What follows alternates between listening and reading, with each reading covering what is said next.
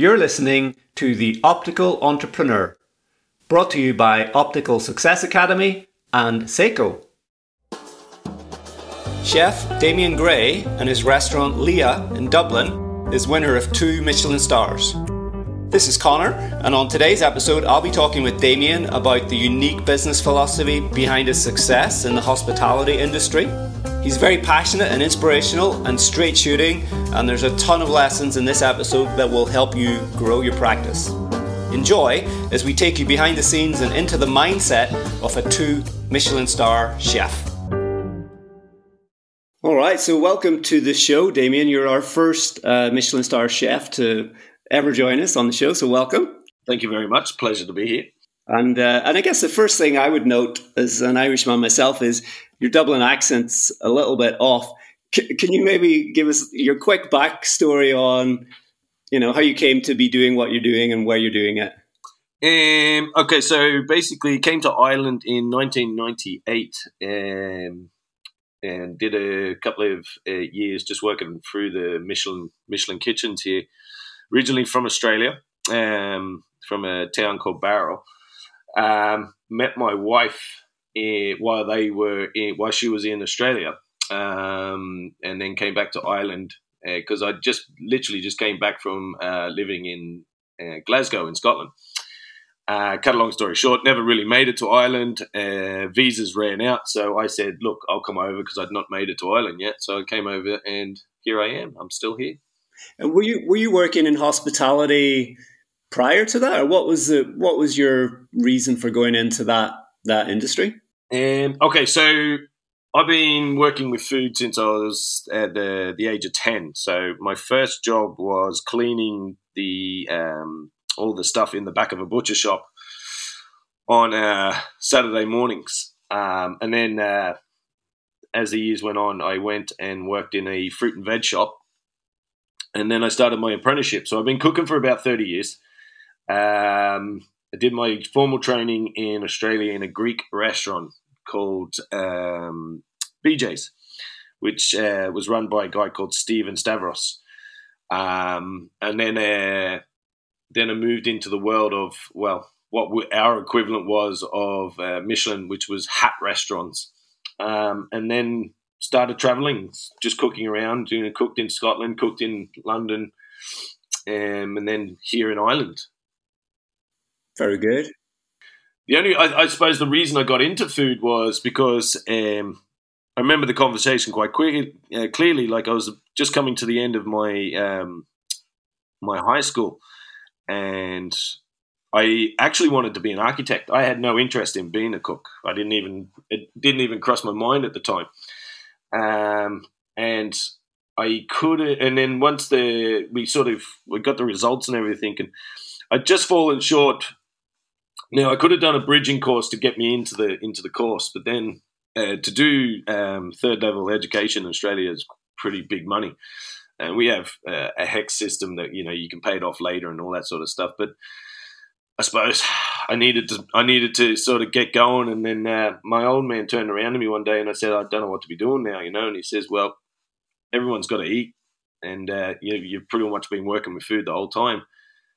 So I'd already started what you call sort of an apprenticeship while I was in school.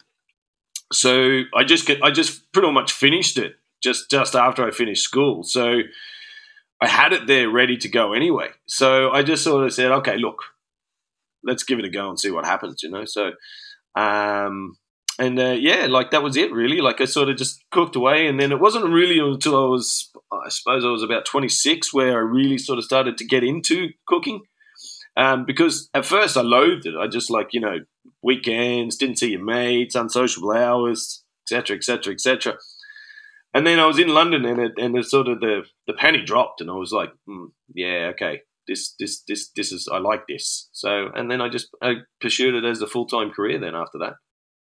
Very good. So I think I talk about Michelin stars and things like that when I'm talking with our members, more as an analogy really than anything else. Like with whatever line of work you're in, you can approach it as it's just another job. We're just serving food, we're just making glasses, whatever. or you can try and take it to another level and, embrace the fact that let's do this as well as it can be done, and let's put our spin on it, and let's kind of attach a higher level of meaning to it. So I love that concept. Is that something you just kind of fell into, or was that a conscious choice? Have you got, because obviously it's a much higher standard you're playing at than most restaurants. Yeah, I'm extremely competitive. So, if I do something, I want to be the best at it. So drive is the key factor.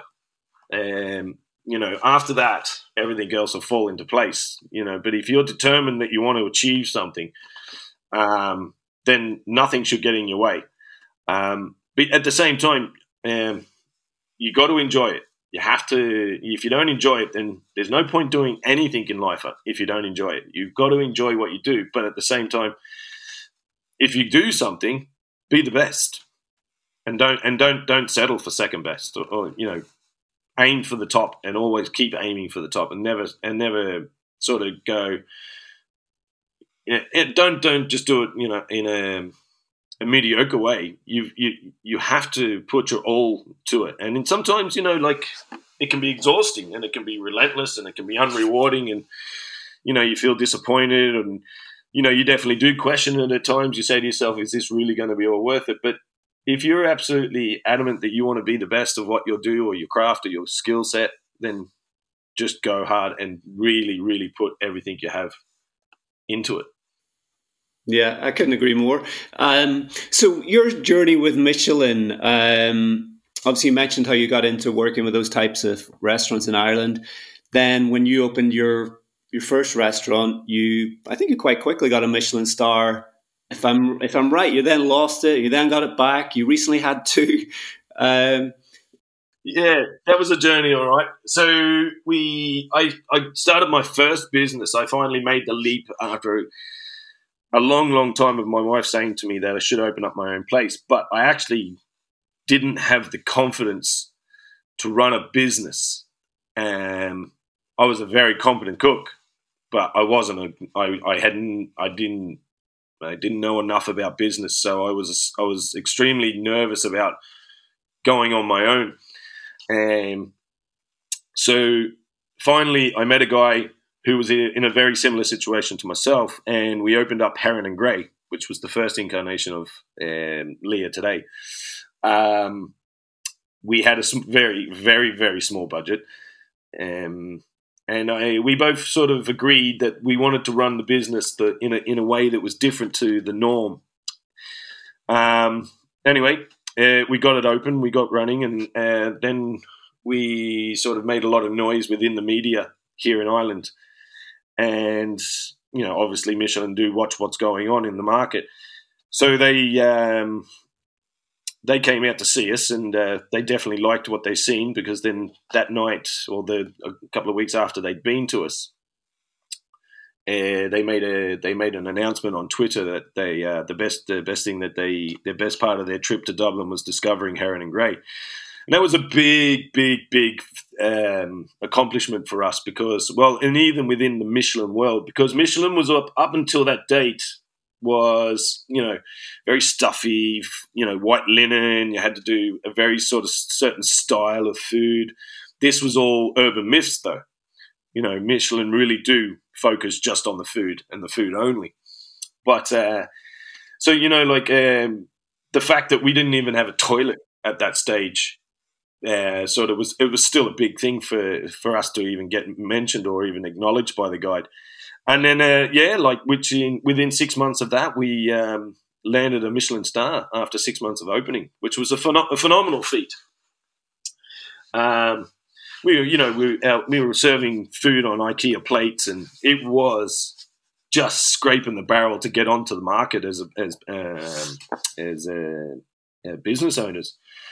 So then fantastic 3.5 years of business. Business was unbelievable, top of our game, one of the best restaurants in the country. And then we were starting to toy with the idea of expanding.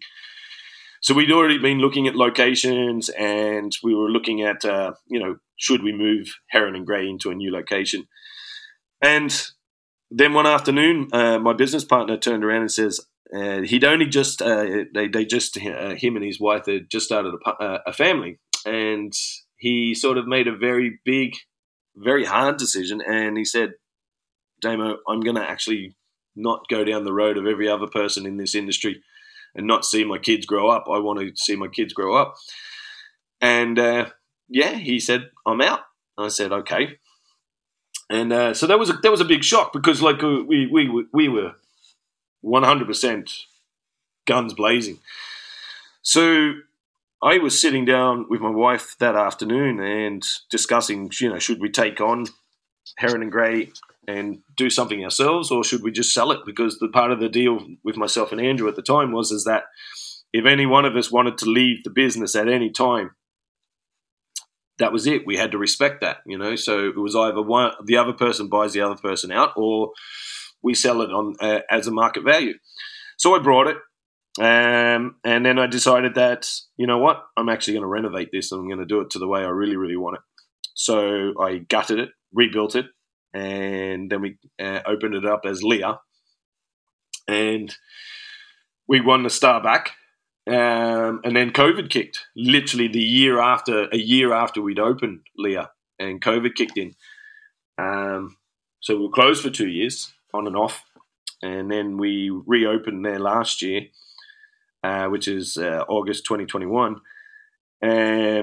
But we decided that we were going to change the direction of Liath, and we were really adamant that we were going to focus on working towards getting a second star over the next couple of years. And we got the second star this year, which was an amazing result. Very good. Was that an aspiration from the very first day when you started with Andrew, that we're setting out to be worthy of a Michelin star, or did you just focus on doing things the way you wanted to do it? No, I just wanted to do what I want. I wanted to be my own boss. I was tired of answering to people that I felt at the time, and I suppose it was a sense of arrogance from a person that had not run their own business before. I was tired of listening to other people's ideas. And I felt that I could do something different, as you all do. We all do this. We always feel that we can run a business better, or at some point of our career, we sort of say to ourselves, I could do this better. So, no, we didn't initially go out to achieve stars. We were just wanted to open up our own business and be self-sufficient and, be our own bosses, which was, I suppose, for any young business owner, that's the key when you open up your own place, is being the boss, which turned out to be being the boss can be hard work. Yeah, when you find out you're the boss, you realize you're working for a lunatic with. Yeah, and the buck always stops with you as the boss, So that is the pressure is a lot more intense than it is just as being an employee. Yeah. We didn't go out to intentionally get Michelin stars, but we were adamant that we wanted to deliver a product that was second to none, that you enjoyed it, and was good value for money. Well, I think something, again, that's really important, particularly for our audience. So we kind of work with mainly small independent practices. They're optometrists, opticians. Really, what I emphasize is the retail area of it's about helping people look good and feel good in glasses, and that whole part of the business. Mm-hmm. But often, our group is smart and ambitious, but a lot of normal practice owners would think, we can't compete. We're small. We haven't got a big budget. How can we ever compete with these big chains? And I think what, examples of businesses like yours represent is you're small, you don't have, bottomless pits of money, but you can achieve at a world-class level. Do you mind just for our listeners who maybe aren't completely familiar with Liath, how big is the restaurant? How many covers? What kind of location? You mentioned you're not in a swanky location. Can you give us just a rough overview? Okay, so Liath is roughly the size of 2 shipping containers put together. It was a 22-seater restaurant that serves a no-choice tasting menu. And it now since COVID, it now only does 12 people per service, but we reinvented, which I'll explain later, but we reinvented so we do multiple services now. It employs 7 people. It is open 4 days a week, and it basically, I suppose that's it really. Like it's extremely small, but it's been thoroughly thought about. The actual product that we sell is food, okay, and wine, but we don't let anything get in our way. Just because we are in a small space, I don't have any backers. I've done everything on my own back. A lot of restaurants at this level, especially at 2-star level, have very, very big pockets, and you just you don't let anything get in your way. If you one of the things that I was adamant is that just because I'm in a small space and I have restricting conditions, that didn't stop me. I would find a way to evolve, create, adapt to what I needed to get to or do to achieve my goal. So it doesn't stop me one little bit, the fact that I'm in a very, very, very small space. Mm-hmm. Yeah, and can you give us a rough idea of your pricing, Damien? Okay, so we have, as I just said, like we have 3 services now. So I'll start from the beginning. So we used to serve just one menu, and we used to do 22 people, and we used to alternate the time slots. So 12 people would come in at 7:30. We would start their menu, and then we'd bring in another 10 people at 8:30. And the reason that we did this was because of the space of the kitchen. We could only serve 12 people at a time. So we would then alternate courses as the night went on. We would do the 7:30, do one course, then 8:30 we'd do a next course, etc., etc., etc. We now serve a preview menu, which is very similar to an early bird menu. It is, we say 3 courses, it's actually 7. It is €65 per head, plus you can opt into a wine pairing or a non-alcoholic wine pairing. We then have our lunch on Saturdays, which is a 6-course tasting menu. It is actually 10 courses, and it is €100. Our preview menu is €65, and then we have our full tasting menu experience at 8:30, and it is €160. And it is, and that is that we do that from 8:30. 4 nights a week. So we offer 3 packages, and we never used to do this before. And when COVID kicked in, we were reassessing and reevaluating our situation. Now, the reason I never did a preview menu before was because I was in a suburb. And normally a menu like that only works when people are going into town, they're about to go to the theatre, or they're going to a play, or they're going to a gig, and they want something quick to eat before they go to their destination. So being able to do the preview menu has now allowed me to maintain just doing 12 people per service. Now I can emphasize the later sitting, the full tasting menu, as a premium product. But I also now have the lunch package as well, which is designed for people that have young families, or just people that don't want to actually go out at night. And it is more, you come in, it's a tasting menu, you get your wine pairings, you have a great afternoon, you're home and all respectable by 9 o'clock, wake up, Sunday's a great day. So we have those 3 packages, which I feel now makes it makes Liath very competitive in the market, because we're not just dictating one price point. We have multiple price points, multiple entry levels for you to experience our product.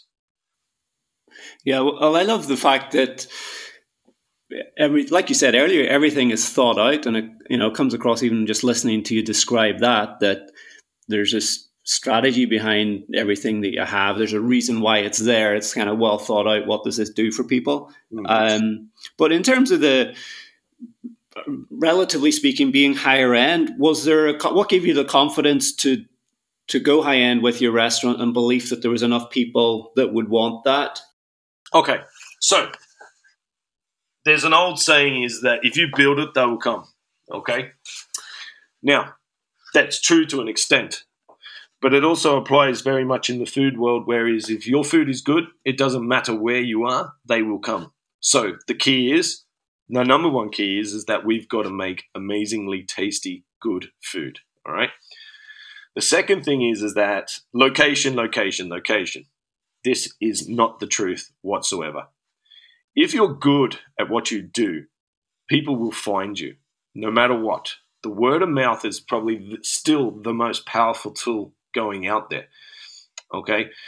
And so that was one of the key strategies of Heron & Gray and Liath, is that we don't advertise whatsoever. We pay for no advertising. We pay for no marketing. And I'm still not doing it to this day, because I believe that if you are good and people talk. And so you put it like this, right? Yourself and your friends come into dinner, okay? So let's say it's a party of 4.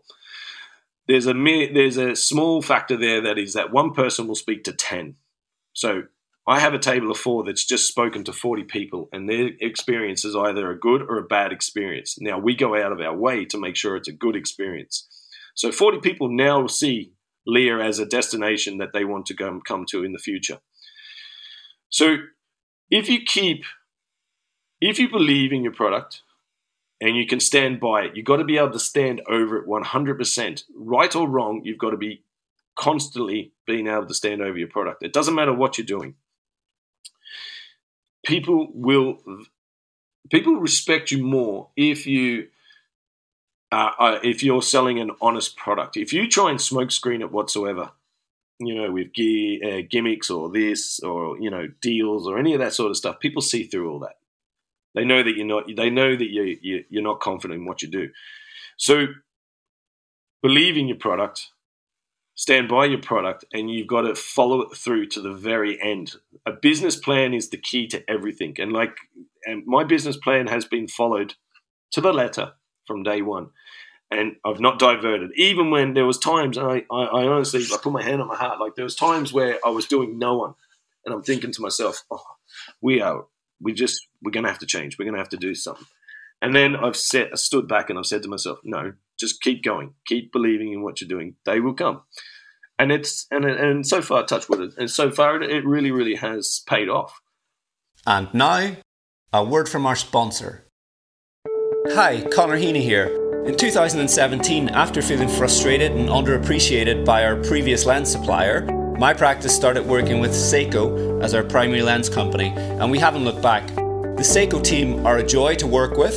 They are extremely helpful and flexible to our needs, which means we can provide far better service to our clients at Jones & Co Styling Opticians. Our patients are delighted with the quality of vision they get from their Seiko lenses, and for over 4 years now, it's been an excellent and profitable partnership with Seiko for my practice. I can't recommend them highly enough. To receive a Seiko information pack, including a special lens offer for podcast listeners, send an email to info.uk@seikovision.com with the subject podcast. Find out how Seiko can help your practice the same way they help mine. Send an email to info.uk@seikovision.com with the subject podcast. Well, I know I want to ask you about reservations in a minute. I know it's not, supply and demand is definitely in your favor. But yeah, I love what you said. And I think as well, a lot of time business owners, they just want more new customers, and they think that marketing or advertising is the answer, when actually the answer is, well, no, you just have to be better. You have to refocus on. You have to. It is. When you come to dine, when a customer comes to me for the first time, I don't make any money off them that first time. Okay, it's the second time. It's when they come back and they keep coming back is actually when you start making the money from that customer's clientele. Okay, when they first get to you, you're basically investing everything that you're doing into making sure that they come back the next time. And that's when you make the money out of them, okay? Mm-hmm. I only need to serve 4,000 people a year, all right? So out of that 4,000 people, I should theoretically have a success rate of 96%, okay? 4% is I can't please everybody. I know that. I'm well aware that I can't please everybody with my product. But the key is that even that 4%, if they walk away and they go, it was nice, but it's not for me, that's still a result, okay? Yes, but that's fine. They're not going to come back to me. But at least they're not disappointed, because no matter what is that when your customer base is coming to you, they're spending their hard-earned money. Where it doesn't matter what sort of job or how wealthy they are, they're spending their money with you. And everybody wants value for money. They want the very best that is out there, and they know what they want. So your job is to deliver that without intimidating them, or or making them feel like they didn't receive the value of money or the quality of service that they're expecting when you produce you deliver your product to them. So doing 4,000 people a year is very, very it's very strategic in the sense of I know exactly who I need to hit, and I know what demographic I need to be pointing my product to.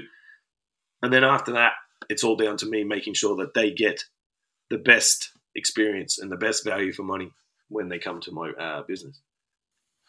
Yeah, and what I love about your answer that's kind of relevant to our members is, so my practice, which is, again, we're trying to do we're trying to be the equivalent of Michelin star restaurant in the world of opticians, but we're in city centre Manchester, so that kind of gives others an excuse to say, well, that's fine for you, Connor. You're in a big city centre. That won't work in my town or my little village or my city. And yet, in my industry and as in yours, there's so many examples of passionate businesses really thriving in run-of-the-mill locations. Not, we're not in Mayfair, we're not in Manhattan. It's so I see that as a very empowering point for business owners to take to heart and just be the best you can be and take it to the highest level you can. And like you said, that will attract the right people. And again, just it's clear that you really know your numbers.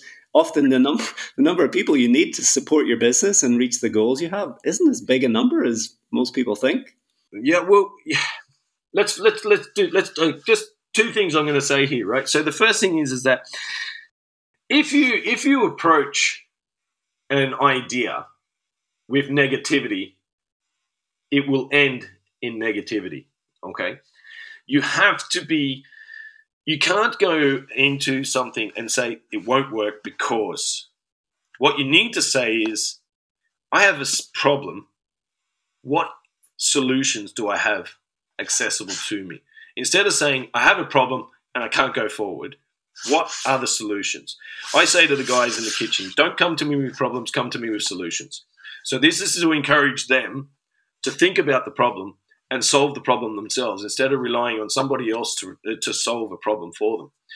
So if you say, my business won't work because I don't have the footfall, or I don't have the media reach, or I don't have the accessibility, then find solutions. The solutions are the key to getting out of this negativity. If you can't have negativity whatsoever within your drive or your plan moving forward. Yeah, so I was talking about believing that it doesn't matter about your location. It's not about here we're in a big city centre, works for you, but it won't work for us. You got to say to yourself, look, we live in a world now where you don't even need to have a shop front anymore. Like I'll use my field here. We have now this thing called dark kitchens approaching upon us. So we now have businesses that actually work behind in a warehouse, in a factory somewhere, producing meals and giving them to people at home. This is the world that we now are approaching. You don't even need a shop front because we have the internet. We have so much.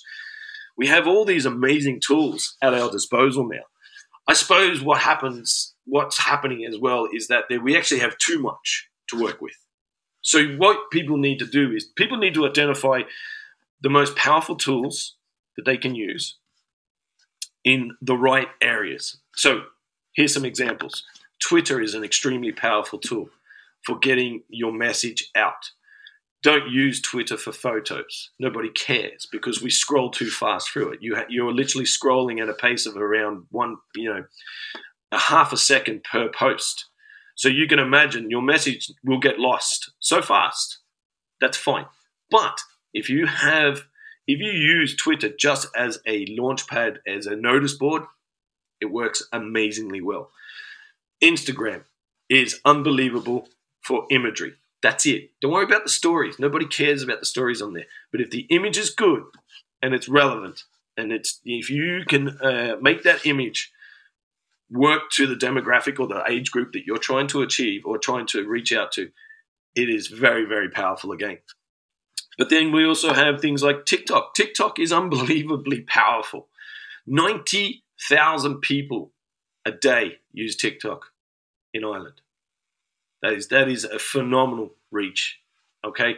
So 90,000 people are looking at TikTok every single day. So you're saying to yourself, okay, if I even get one reel out there that touches, you're going to reach a massive audience immediately. And this works for all businesses. Like I have mates that are in the building industry. They're now moving into TikTok. They're moving into Instagram. They're moving into more relevant platforms to get their message out. And your website is everything. Your website is your window to the world, and it must sell your story in the first page. You have to have the story right, the imagery right in the first page. If it's too busy, nobody's interested. If it's too simple, nobody's interested. It's got to be a balance, and these are the keys to exposure. And then location is secondary. It really, really is a secondary product. Yeah. Just going back to your numbers, so how many people you're seeing in a year.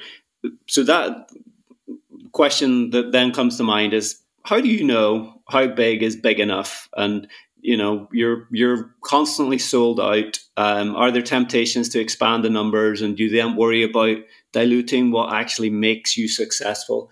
How personally do you know when, this is the right size for us? Okay. That was actually where I was going to answer there. Okay. So let's use two analogies here. We'll use my restaurant and then we'll use a city center location. Okay. Now, my restaurant, for example, I'll use my restaurant. I pay, these aren't the actuals, but I'm just going to give you an idea. So I pay 15,000 euros in the suburbs for rent, okay? And then my rates would be, say, 7 or 8 grand, okay? So you're talking 24,000 euros a year in rent and rates. Now, if I was in the city centre, my rent would be 120,000 euros plus 15,000 to 20,000 for rates, okay? So now I'm looking at 150,000 compared to my 25,000 or 24,000. All right. So then I only do 22 people a night, but then my restaurant in town has to do minimum 60 a night. Okay. Minimum. So I only have to do 22, but the restaurant in town has to do 60. So the restaurant, and let's say our spend per heads are exactly the same. All right. So let's say our spend per head is 100 euros. Town is 100 euros. Okay. I actually fare better in my situation than I do in a bigger premises, because the bigger you go, the more expenditure you have at the end of the month. The wages are bigger. The food costs are bigger. The rents are bigger. The electricity is bigger. The heating's bigger, etc., etc., etc. So you will have more problems making sure that your restaurant is consistently full all the time. Now, that restaurant in town that's doing 60 covers has to have 60 people every single night of the week. And that is not a viable business in a restaurant world, okay? Unless you've done very, very well up the top end, or you're a good mid-market restaurant, or you're a good cheap restaurant as well. But the problem is, there's only a very few that can pull that off. So my logic of thinking is that if I keep it small, keep it manageable, I only have to reach a certain amount of people. So I only need to achieve a certain amount every single time, a certain amount of money every single night, right? Okay, so let's say I'm only making 4,000 euros a night, okay? Okay, how many staff can I have for that 4,000 euros? Right, that's the first thing, okay? Then I say to myself, all right, so I can with that sort of money, I can only work with 3 staff to keep my wage costs at 28 to 30%, all right? Then my food costs need to be at 25%, so there's 50% gone already, okay? And then I need to make sure that my overheads are roughly around 20 or 30% of that as well, all right? So what I'm doing is I'm saying that my business can produce 4,000 euros a day, okay? To be successful, you need to budget within your parameters of what you know you can achieve comfortably as sales, okay? So if you're selling, whatever you're selling, you need to know confidently that you're going to sell, let's say you're selling, we'll use glasses, right? So you need to be selling 20 pairs of glasses a day as your bottom line, all right? Then you design your business based on your bottom line. The bottom line is everything. If you can make sure that you can design or build or create a business that your bottom line is achievable through pandemics, through recessions, through glitches in the market, whatever the case may be. Now, I did think I'd done well and designed Liath to be recession-proof, but it wasn't pandemic-proof. Mm-hmm. So I definitely learned a lot of lessons through the pandemic. But at the same time, when any venture that you go into to start with, I always look at the bottom line, and then I say to myself, I can only afford to pay for 2 staff. That means I have to work double the amount of time because that's my business. Then I say, okay, I can only spend so much on food. So I have all these targets that I must hit. Now, anything after that is what I call cheddar. So anything, once we exceed that bottom line, everything's cheddar after that. And so you stay within that. And the problem is that you, especially with restaurateurs, is that they think by going bigger, you're going to make more money. Yes, you can. But you also run the risk of losing a lot more money as well. And there's always the double edge to the sword. No matter how busy or how good your product is, it could be 20 years, you could still get hit by the sword after 20 years. So you must be prepared for those sort of scenarios all the time. Yeah. Well, I find that as well. A lot of small business owners or a lot of small practice owners will often have, the way they'll, without thinking about it accurately, sometimes they will think the route to growth is to open more stores, and they'll end up with like 4 or 5 underperforming or average practices all scattered around, but not really be any further ahead, rather than realizing actually you can achieve your goals with 1 or 2 really, really well thought out, well put together practices with a really well organized, motivated team. So yeah, it's not just as simple as go bigger and bigger and bigger, and that's going to make it better. Yeah, I think when you spread yourself too thin, okay,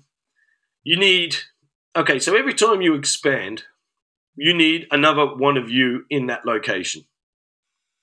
Okay, now you can expand and you can find like-minded people that believe and can sell your product in a different location, and then you're on a winning streak there.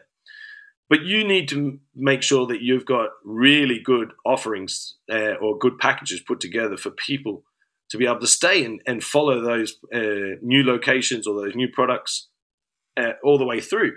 So it can be done, and multiple people have done it and they do it really, really well. But the key is that you've got to, you basically, when you hire, you've got to have someone that is going to be you or better than you to execute that next phase.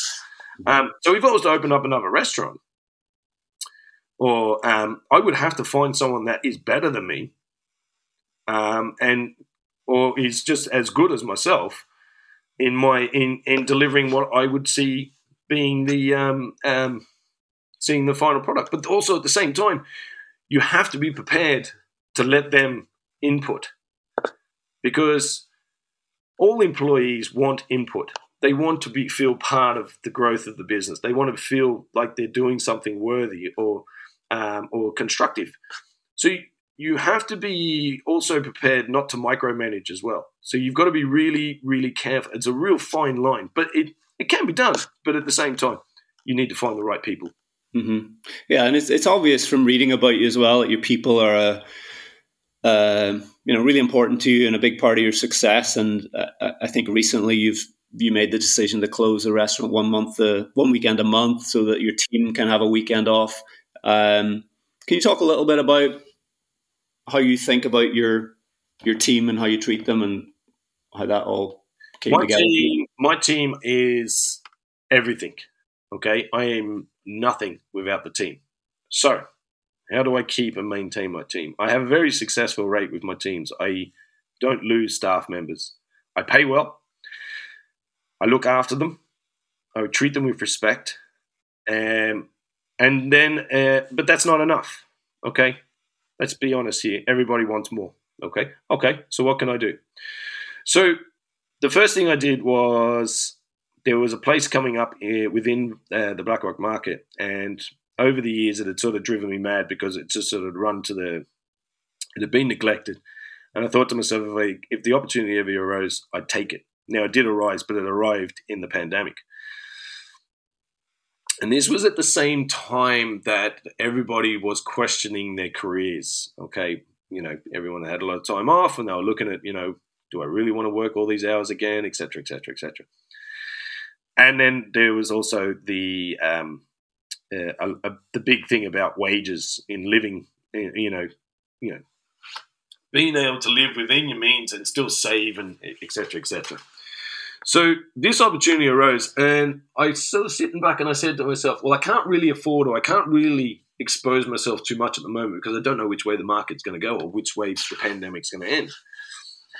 And then I had an idea of, what if I became the silent partner, and then I create a company where all my team are the directors of that company. So I approached them with this idea, and everybody had to invest a small amount of money, and we brought the place next door, and we renovated it, and we rebuilt it, and we created a new business with multiple ideas in the business plan for it to grow over the years. So we now own, as a team, the business next door together. Okay, so that was the first thing that we did. And so I don't say anything. I'm the majority shareholder, but I don't say anything. I'm a complete silent partner. It's their product. It's their business. They do what they do with it. I only guide them in the right direction from a financial point of view.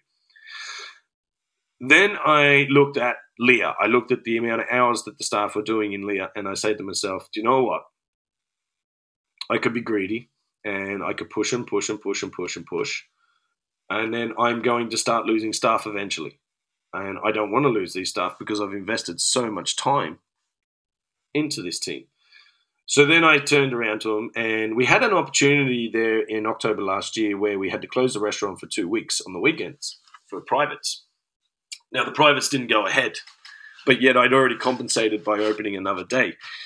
So I said to myself, look, this is not going to happen. We've already covered the costs. Let's take the weekend off. So when my team came back after their weekend off, they were full of energy. They'd gone away. They'd done things with their family. They'd done things that they'd been wanting to do for ages. They had a weekend off without it being their holidays. And their productivity almost tripled in within a week.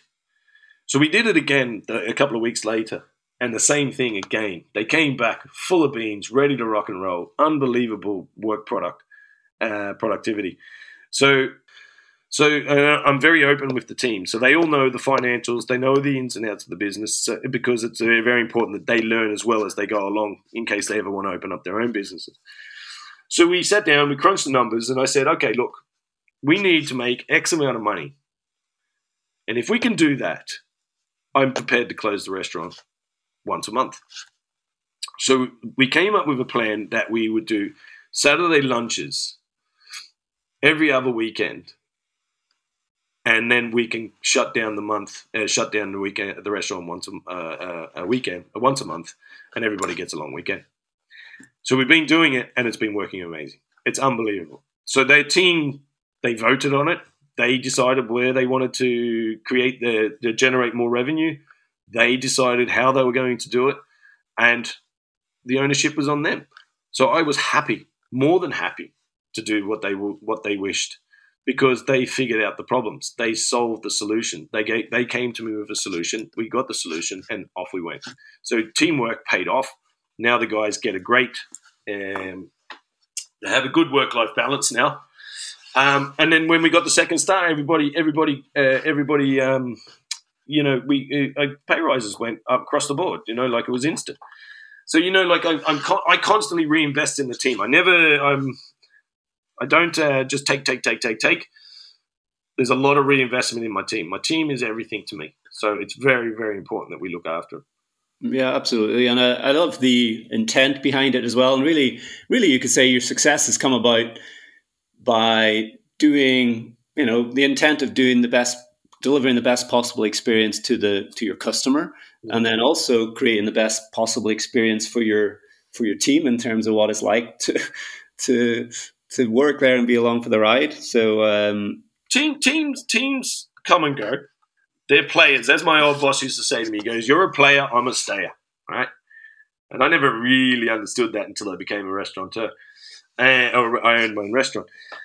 And it is true. So, but I don't want to lose my team. I like these people that I work with, and I want them to be, I value everything that they do, but I need to make sure that they're getting something out of it. They've got lives as well. They want to grow, they want to invest, and they want to do more things. I've got to make sure that I'm there for them. So if I can get a minimum of 2 to 3 years out of each staff member, job done. Yeah, and that's impressive particularly in the hospitality industry. Oh, absolutely. Yeah. The turnover is unbelievable. Yeah.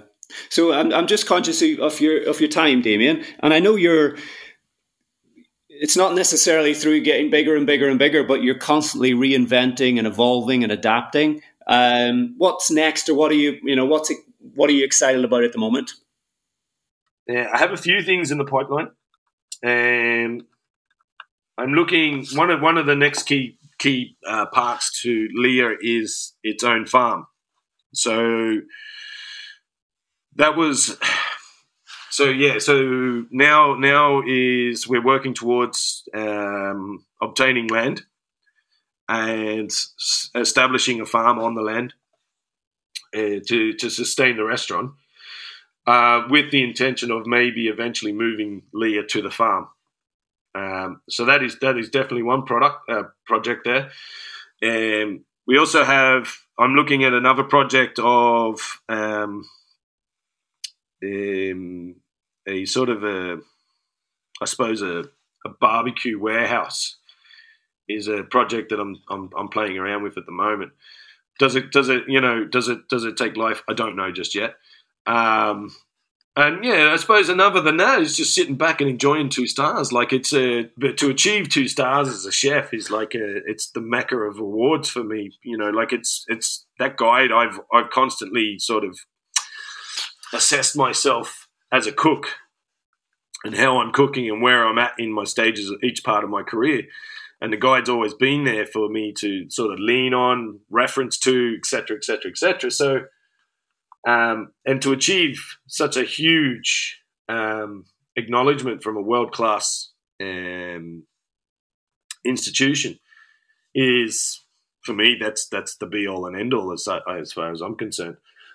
So I'm going to enjoy that. I'm definitely going to sort of take time and enjoy working and cooking at a 2-star level, and and realistically, to be honest with you, just constantly making sure that I can still deliver an amazing product for my guests, because my guests are everything. So, yeah. Well, I think for someone, when you said initially you lacked the confidence to run your own business, it's really obvious that the entrepreneurial spirit is alive and well in you, and it's amazing at what you've done. So well done. Anywhere people should follow you, or kind of just keep an eye on where you're up to? Where would you send them to? I suppose I used to be extremely vocal on social media, and then I got into trouble because I'm very much, I will tell you how I feel, and I don't hold back. So I sort of was advised that I needed to calm down on social media.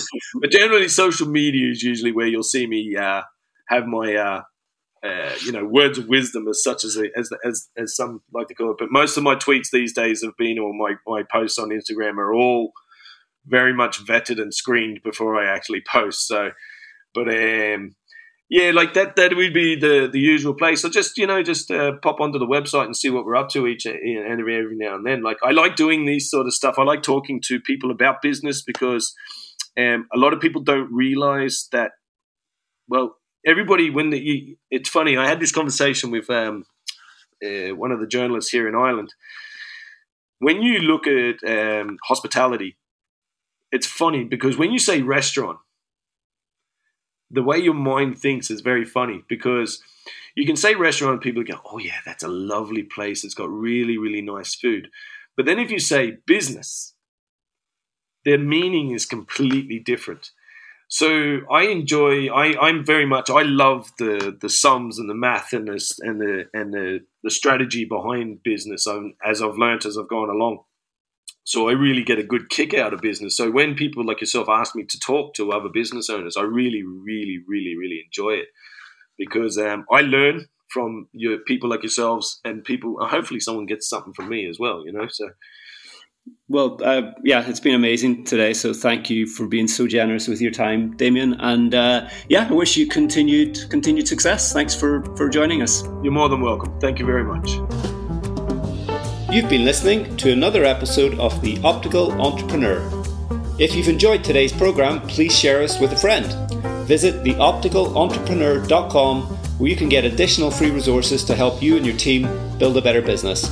If you're serious about taking your practice to the next level, consider signing up for Optical Success Academy membership and the Look Over My Shoulder marketing program, which you can find out more about at theopticalentrepreneur.com. Thanks for listening. Make it a great month, and I'll see you right here next time on The Optical Entrepreneur.